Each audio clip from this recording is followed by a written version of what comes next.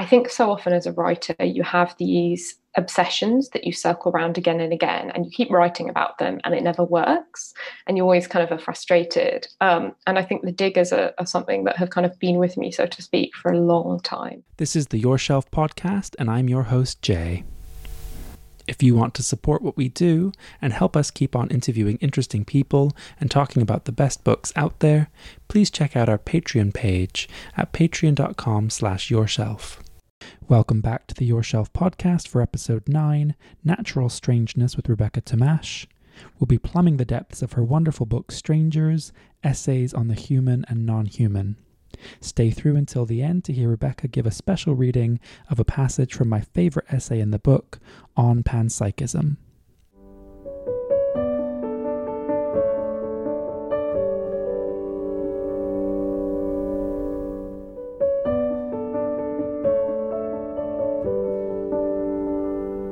Hello and welcome, Rebecca Tamás. Thank you very much for joining us on the Your Shelf podcast.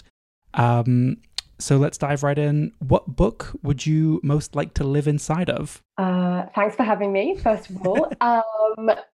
That's a fantastic and very difficult question to answer.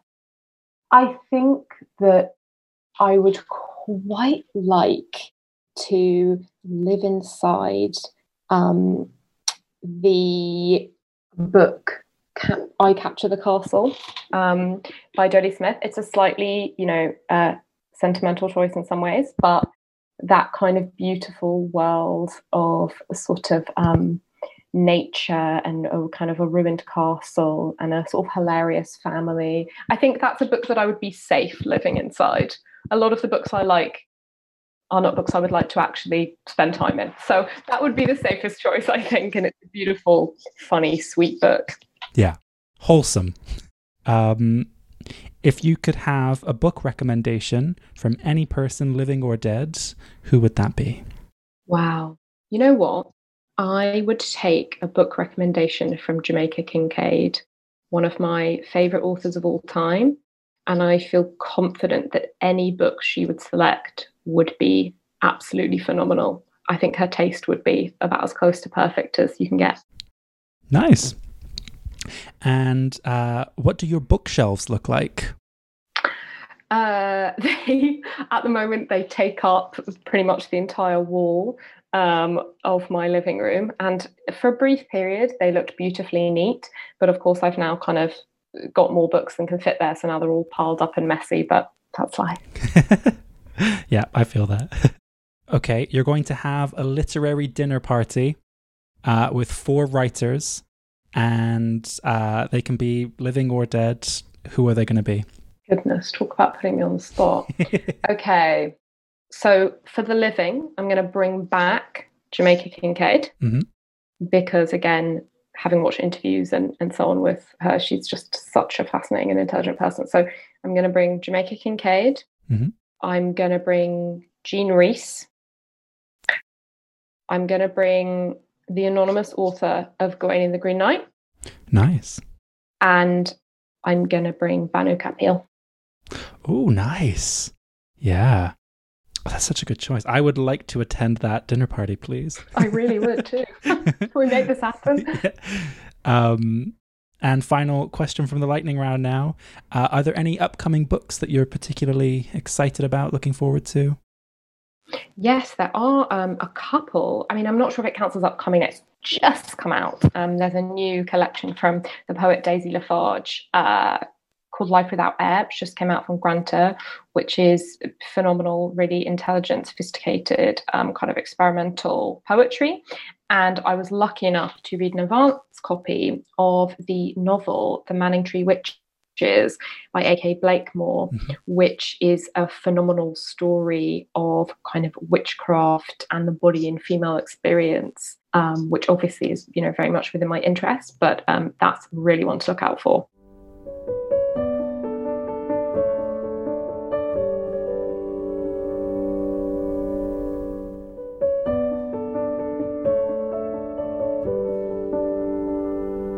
So we're going to be talking about your latest book, Strangers, Essays on the Human and Non-Human.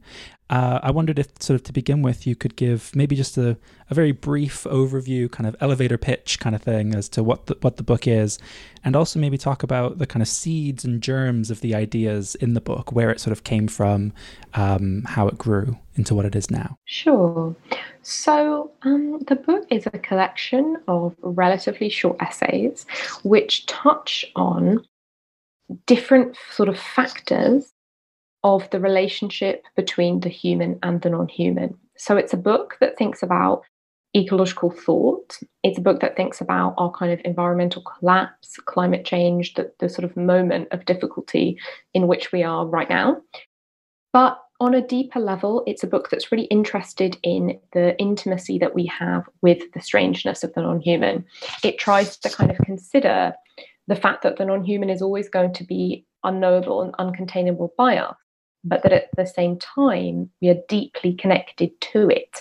And that kind of strange paradox, I suggest in the book, might be a way of potentially healing, or at least attempting to heal, the relationship that we do have with our environment, which, at the moment is, of course, very destructive. So I'm thinking through different ecological potentials there. The germ of the book, started really a long time ago for me. I did a PhD in creative and critical writing at UEA, and my sort of academic thesis was about how poetry might contain or think about the non-human. So I was very interested in kind of sort of ecological and environmental theory and so on. But for me, certainly up until this point, I felt that I had quite strong, quite direct ideas sort of drawn from all of that research and study that didn't quite suit the kind of openness of poetry. It just didn't seem right.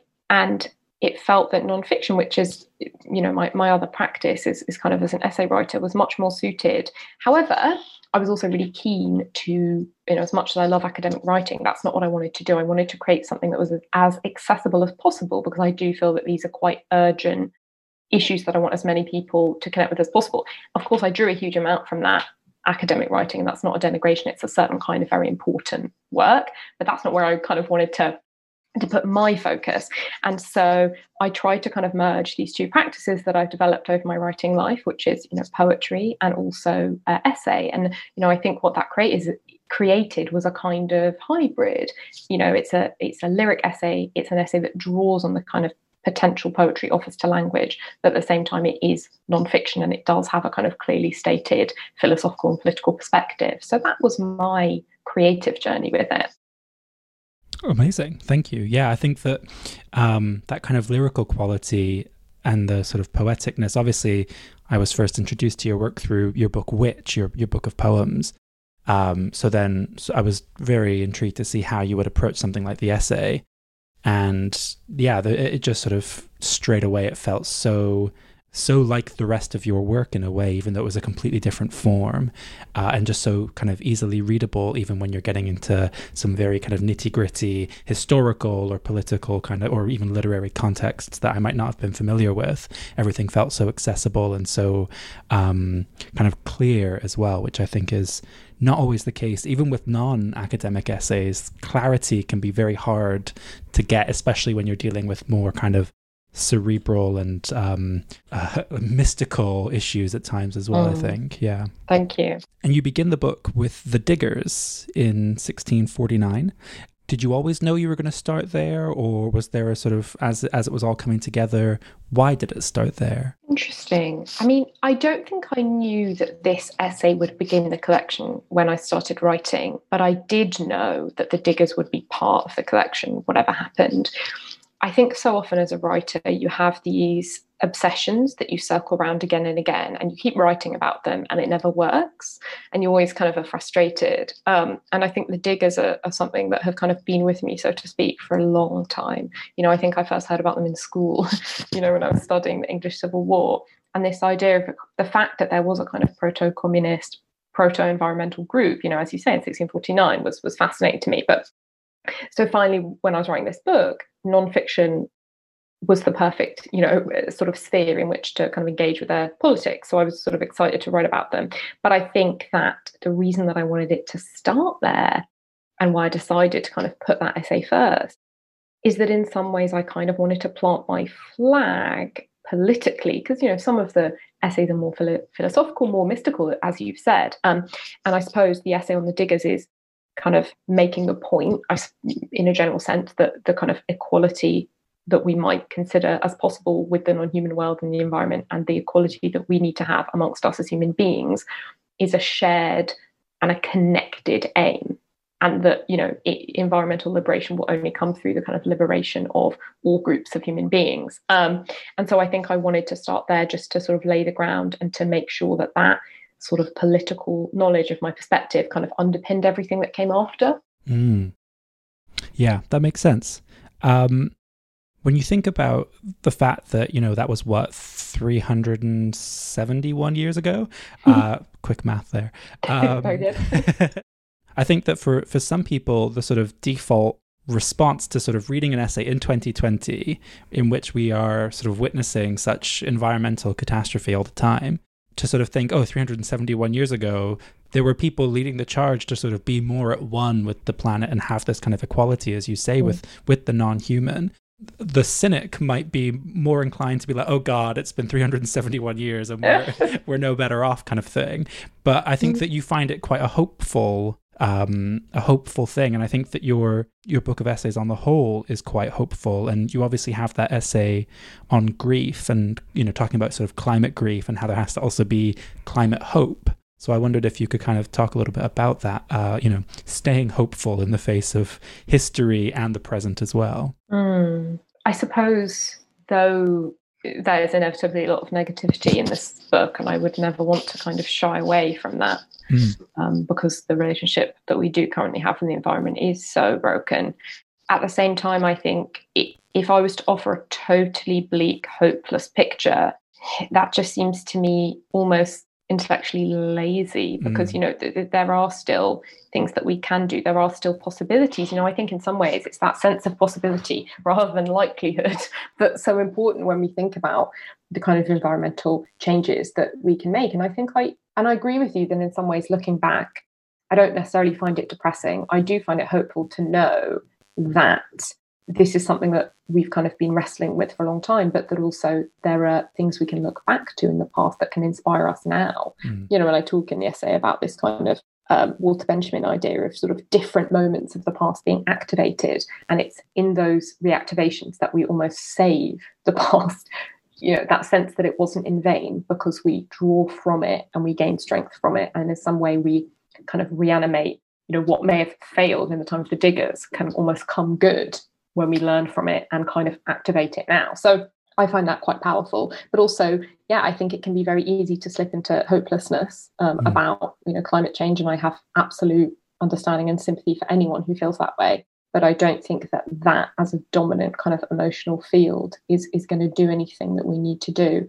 And I think there is actually, people in the environmental community for whom hopelessness is a political position. I think I don't want to oversimplify, but I think groups like Dark Mountain, there's a sense that the right thing to do is to give up and accept where we are. And again, I understand that, but I think it's very easy as someone, living sort of in the global north, who's middle class, who has a roof over their head, to decide, maybe I'm just going to give up. It's not so easy for other people. So I really don't have much truck with kind of hopelessness as a political project. And do you think that applies generally as well, like outside of environmental concerns, in terms of, hopelessness being the kind of easy position, but something that we need to kind of fight against? Yes. Yes. I think there's a difference between negativity. There's a difference between pessimism and hopelessness, and I actually don't think, I certainly think it's good to keep bringing our attention back to critique and bringing our attention back to suffering and bringing our attention back to damage. That's no bad thing. But to completely give up, yes, I think often it's people who are in a comfortable position who can do that. But I wouldn't want to individually judge any kind of particular person. But again, I think as a sort of cultural response, I think it's very unproductive. Yeah.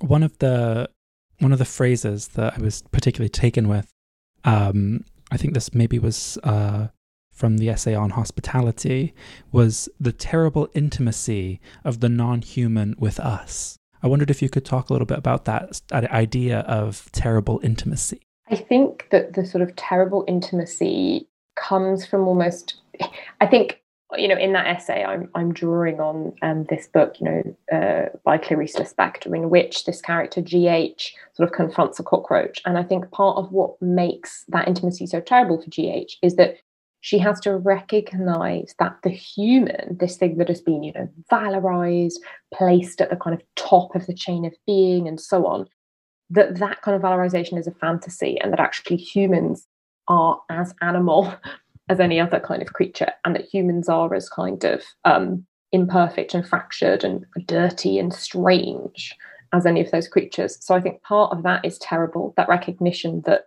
we're not necessarily as special as we think we are, and that we don't actually transcend our physical selves and our physical experiences, that we actually have to kind of stay in the reality of that to actually experience kind of the truth of our being.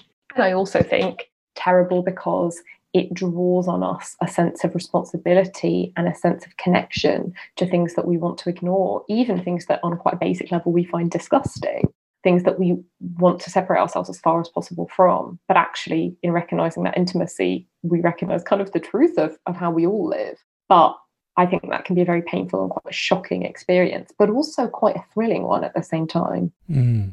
Yeah, I think in that essay, you sort of, when you're talking about this character identifying with the cockroach, perhaps, the phrase that you use about her sort of seeing that them seeing that the chain of being with humans at the top is a kind of fallacy.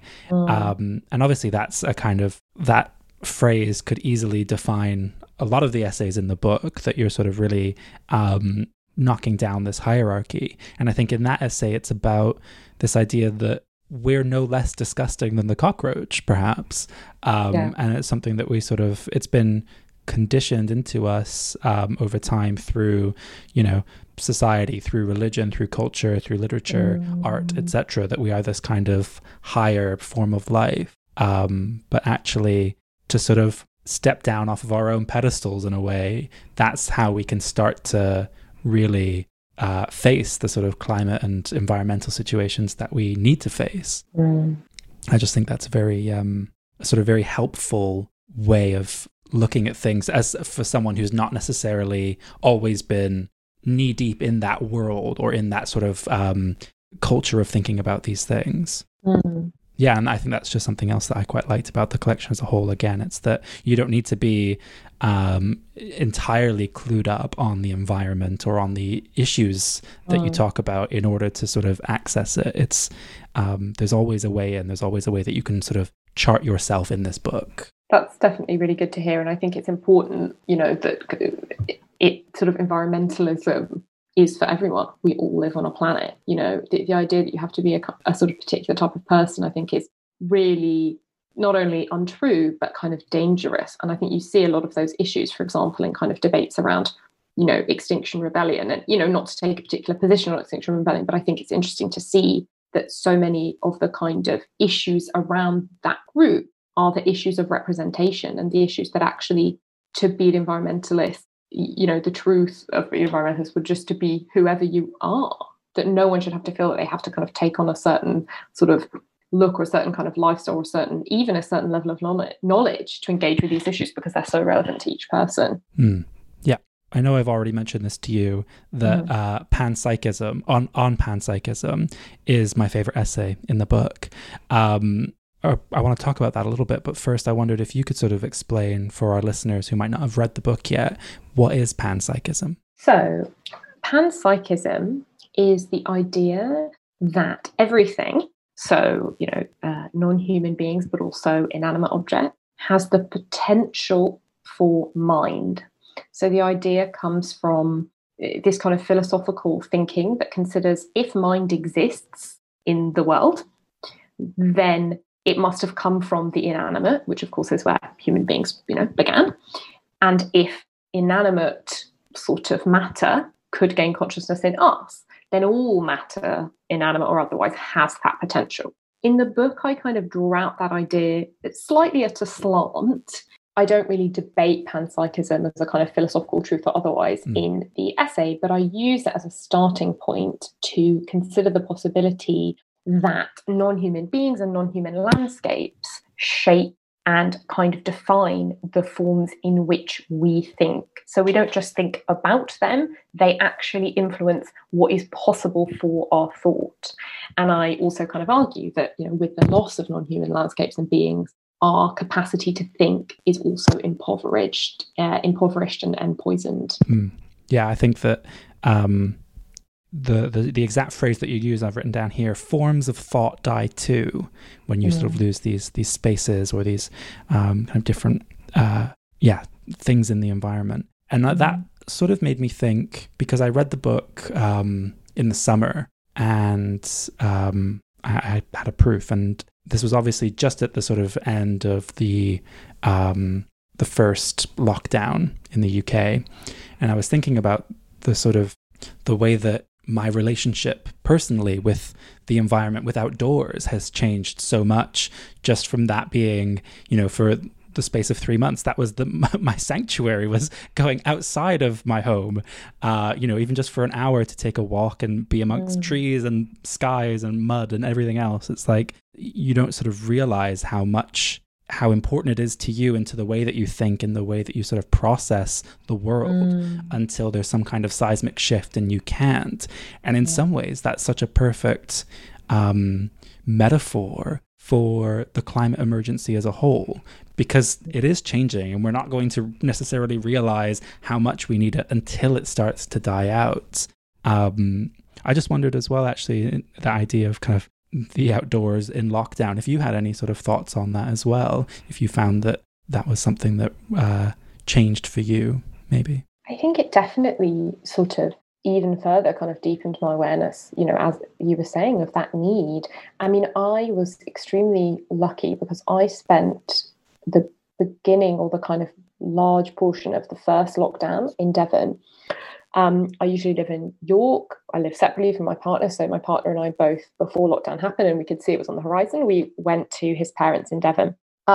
What that led to was, it was the longest time I've ever spent in one go in a kind of natural so-called environment. Even though, of course, it's incredibly human influence. It's a farm. But it was so fascinating. And I think the one thing that I found particularly powerful was actually being able to watch the seasons up close. And I actually think a lot of people, even living in cities, found that, because they were going to the same place, park, garden every day. So I don't think that was necessarily just purely because I was there, but being able to watch those changes and those shifts and how sort of subtle they are, it's such a sort of revealing, and it's such a life-giving experience, because I think it ties you again back to the kind of rhythms that you are also a part of. And it reminds you how much you are part of the sort of non-human world, and that those kind of rhythms and shifts also affect you and your body in the way that you think and the way that you move. So being able to kind of give that close attention to the environment really felt like a gift at what was, obviously a horrible and extremely worrying time. Yeah, I think that a lot of other people I know as well, again, even people who are more kind of environmentally conscious to begin with, I think have articulated the same sort of thing that you've just said as well.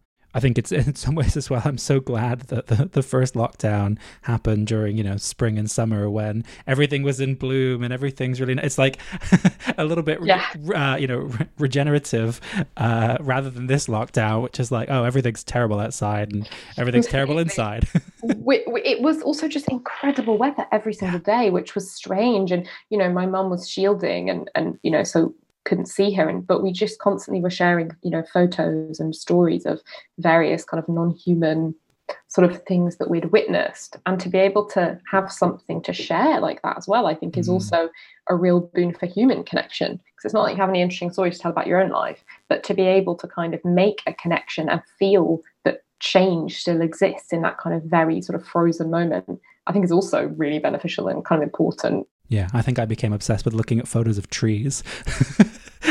Just scrolling through Twitter and Instagram, just seeing other people's photos of trees. At the end of the panpsychism essay, you say, "One mind is never going to be enough for me." What did you mean by that? And what I meant by that really just kind of relates back to what I was talking about, this idea that the human mind is not enough. I think that there's really often this idea that everything that we need from the non-human world can be defined as kind of physical survival. So, even the most kind of non-environmentalist people have to recognize that, we need food and, from the earth and water, so forth. But I think that we also need the non-human for our mental survival. And I think often even the recognition of that is slightly sentimentalized and flattened out. This idea that nature is a kind of relaxing backdrop, is something I kind of challenge slightly in the book. Yes, nature can be relaxing, but I don't think that kind of tells us the whole story about our relationship with the non-human world. And for me, that's partly because nothing could be more destructive to kind of mental experience and mental health than being stuck inside yourself, being kind of trapped in this kind of circular feedback loop of the only human. And I think we need non-human minds of all kinds to help us kind of free ourselves from some of the patterns that we get stuck in, and also just to kind of expand our awareness and our understanding. Yeah, fantastic. I want to move on to the essay on greenness, in which you talk primarily about the artist Ana Mendieta, and you then also bring in the poem that I know you mentioned earlier, Gawain in the Green Knight. I wondered if you could talk a little bit about those two different sort of worlds, as it were, and where the idea where you started seeing these kind of overlaps between them. In particular as well, talking about Ana Mendieta, because I know that I'm pretty sure I hadn't really heard of her work much before this year, and then suddenly I'm kind of seeing her everywhere, and I'm not sure if that's a sort of psychological phenomenon or if that is a cultural one. So I wondered if you might talk about her kind of relevance and eminence as well. Interesting. Yeah, I mean, Ana Mendieta, is a Cuban-American artist who I've been interested in for a really long time. I think the first time that I actually kind of engaged with her work sort of deeply was a few years ago when they put on an exhibition of her work at the Hayward Gallery. And it struck me so intensely. And I think that's because her work is very much drawn from the physical. So all of the kind of visual representations of her work are sort of videos and photographs. That's not wholly true. She also makes some kind of sculptural objects, but most of her work is performance, which is recorded, as I say, photographed or filmed. And things like the Silhouette series involve her sort of putting her body in certain non-human places and drawing also on some of her sort of Cuban and more generally kind of Latin American sort of heritage and history to explore ideas of kind of what it might mean to connect to the earth, what it might mean to connect to being, and so on. And I think that part of the reason that perhaps her work is having such a resurgence, I mean, there's been for a long time a kind of campaign to sort of remember Ana Mendieta, because very sadly it seems that she was killed by her partner in an act of domestic violence, and sort of his work has kind of continued to be shown at various galleries, and there's been a kind of huge sort of feminist kind of outpouring called Where is Ana Mendieta? So partly, I think it's the work of kind of feminist activists that has, continued to draw her to our attention. But also, I think this kind of moment of environmental crisis, her work speaks to really deeply, because I think what she achieves in her art is that kind of terrible intimacy with the non-human. She manages to represent that. She manages to engage deeply with it. And at the same time, the non-human is always othered. The non-human is always separate. She doesn't kind of create a sort of sentimental, purely harmonious, kind of holistic sense of the human and non-human holding hands. She always sort of keeps that kind of fierce difference at play in the work that she creates, which is part of why I think she's such a genius. In this essay, I was sort of interested in Gawain the Green Knight as a sort of continuation of this sort of mythical or legendary figure of the Green Man, which is a sort of figure, a foliate head with leaves coming out of his mouth that you often see in churches, but it's a kind of pagan image. And Gawain the Green Knight, which is a medieval poem, sort of anonymously written, we don't know who wrote it, Middle English.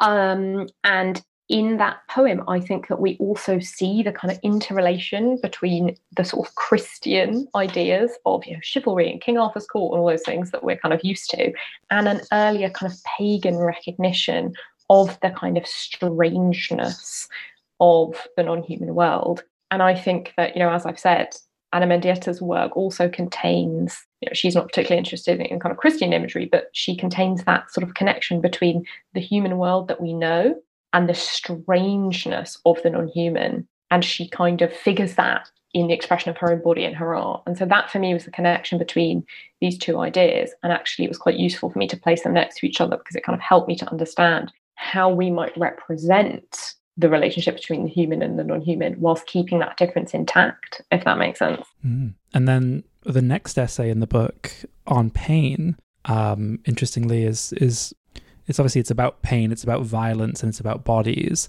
and there's something kind of more gendered to it perhaps than you get in obviously in a lot of the other essays. What was it that sort of drew you to this idea of exploring through the texts that you use in that essay, to exploring this idea of kind of gendered violence and gendered pain? I think often, so often we hear, again, this quite sentimental idea that sort of women are more connected to the earth, and we kind of are more connected to nature and all this kind of thing, which, I think is sort of fantastical. I don't think that women's bodies have any particular more connection to the earth than anyone else's. But I think that the flip side of that kind of patriarchal metaphor is that often female bodies and animal bodies are considered to be, lesser and less important, and their pain is less important. And I sometimes think that we can understand, or sort of help our understanding of the cruelty that's enacted on a lot of women and female identified people's bodies by looking at the way in which animal bodies are treated and vice versa. That's not to say that it's the same experience or to try and equalize those experiences in any way.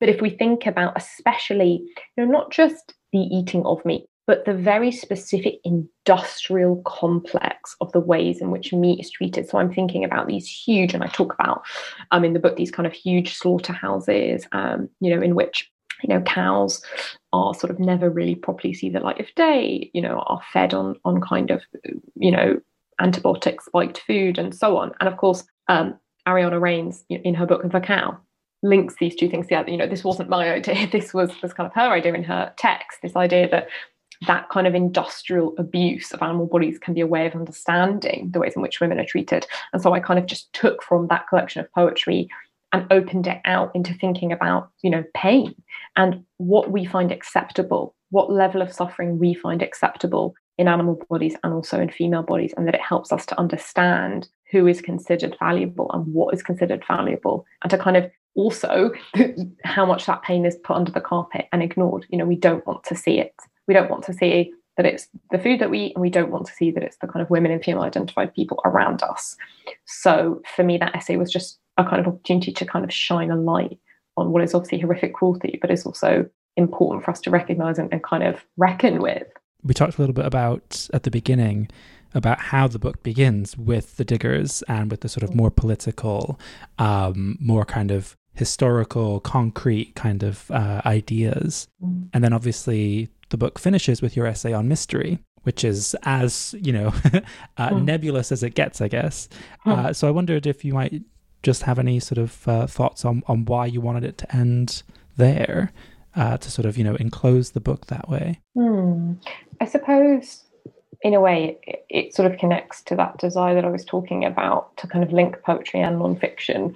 I think it's good to start somewhere concrete and to lay out your political affiliations, but I would never want to suggest any delusion that I kind of have all the answers, or that I have a kind of program for how we can sort of solve the environmental kind of conundrums that we're in. So it's partly that, it's partly a recognition that no one voice can kind of define where we need to go. But I think it's also that sense that when we are trying to ask ourselves the questions of what we need to do to change our relationship with the non-human, and openness to mystery and openness to negative capability and openness to unknowing is, I think, crucial, because as I think I said earlier, we will never totally understand the non-human. We will never totally contain it kind of within the ways that we think.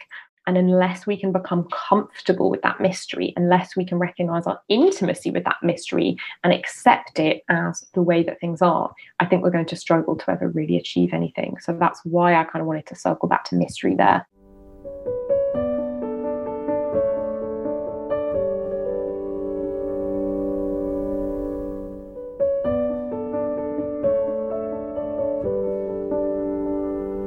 What are you currently reading, and would you recommend it? Yes, I'm currently reading Surrender by Joanna Pocock, which is published by Fitzcarraldo. And it's a nonfiction book about the author in midlife going to the American West and considering issues of land, issues of kind of who belongs where, and also what the West might mean, kind of metaphorically, but also physically, in this kind of time of environmental change.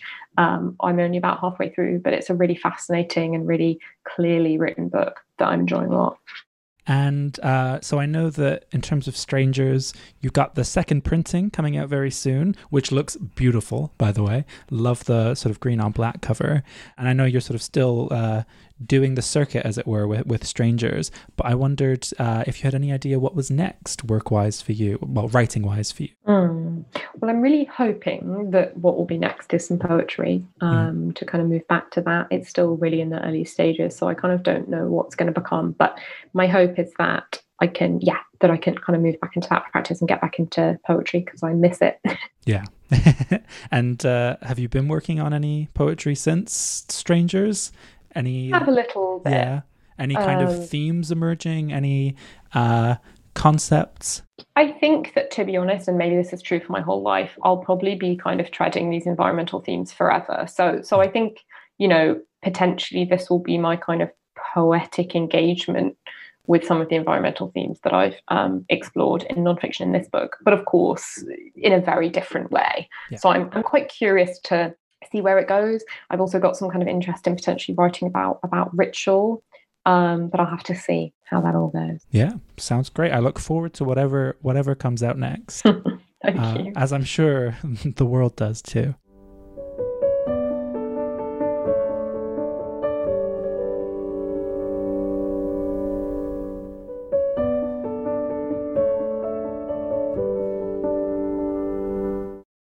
On panpsychism. When I go for a solstice swim on the south coast, I come out not feeling as refreshed as I might hope, still battling a summer cold, still worrying. Then above our heads as we dry off, a skylark comes hovering, tiny against the rolling blue sky, hollering out its scratchy, buzzing, kaleidoscopic song. The grooves of my mind resettle without being fixed, soda bubble brightness, wailing and rubbing song of liveliness and being alive. The bird has no interest in me, but his deliberate song is changing the font of my thought, taking my inwardness and flinging it open to the fizzing sea light. Nothing has changed, but, of course, it has. The heavy movement and being of fog slows down my inner monologue. The spacious lushness of a forest in spring fills me with weird and pleasurable expansiveness. The cold shush of snow against the window clarifies me and empties me out. Can anyone really deny that thought and thinking comes from the outside as well as the inside? That when the outside is terribly damaged, the inside will be also? Panpsychism is the theory that everything in nature has mind, or at least mind-like qualities. The arguments to support this range across philosophy and spirituality. Some animist religions see divine spirit in everything. Some Christians see God's nature in everything he created, splinters of the Great Spirit in each part of the world. For secular panpsychists, the central argument is the argument from non-emergence, described here by leading panpsychist thinker David Skarbina. It is inconceivable that mind should emerge from a world in which no mind existed. Therefore, mind always existed, even in the simplest of structures.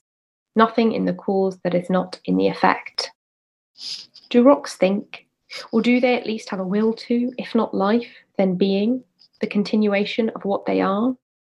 Do trees, which communicate through roots and soil, which display crown shyness, where they avoid touching each other's leaves in the high canopy, display a sensitivity to being, an ability to express their will, a goal-directedness, which we might consider sentient? I don't know the definitive answer to these questions, but in the primordial mud which we came from, the chemicals, gases, atoms, and electrons where we began, the potential for mind was there, impossible to locate or quantify, waiting. We can't describe or rationally prove other minds in the mud, other desires to live or continue to be, but that doesn't mean that they aren't there. When we think of the loss of ecosystems, of environments, of living beings, we most often consider the practical human cost. Or if we're being generous, we consider this alongside the loss for the environment or creatures themselves, their suffering and destruction. But I want to add another consideration to these crucial ones, and it is the consideration of mind. Sitting on the steps of my flat crying, I feel awful, stressed, sad, but I don't know why. I can't locate a single pressing issue that has, over the last few days, suddenly pushed me into this low mood.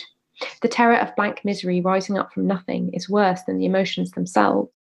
Slowly, sitting on the steps, I realise what is happening. These are not my emotions. Living closely, intensely with my beloved housemate, I have caught her emotions, fighting her internal difficulties as she is, not wanting to say outright what she's going through or complain. Her subconscious has nevertheless met mine. She does not have to tell me she is suffering for me to feel it in my body. Wordless mind to wordless mind. Is there not a version of this, infinitely more subtle and hard to pass, in the vibrations that we feel from the world beyond the human? We are not closed circuits, plastic wrapped, without words. Things still speak to us, jolt us, pain us, free us, and change us. This isn't really surprising. The outside world, human and non-human, is not a painted backdrop to our lives and experiences, but makes them, is part of them. If you'd like to hear more from Rebecca as she briefly discusses her poetry collection Witch, then please check out our Patreon page and subscribe to hear our very short bonus episode.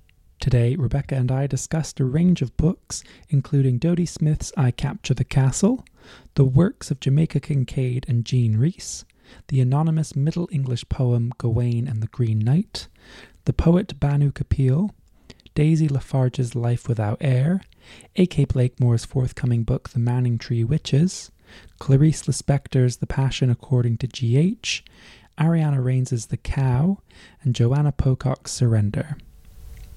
Strangers is out now in a glorious new second printing from indie publisher extraordinaire Makina Books.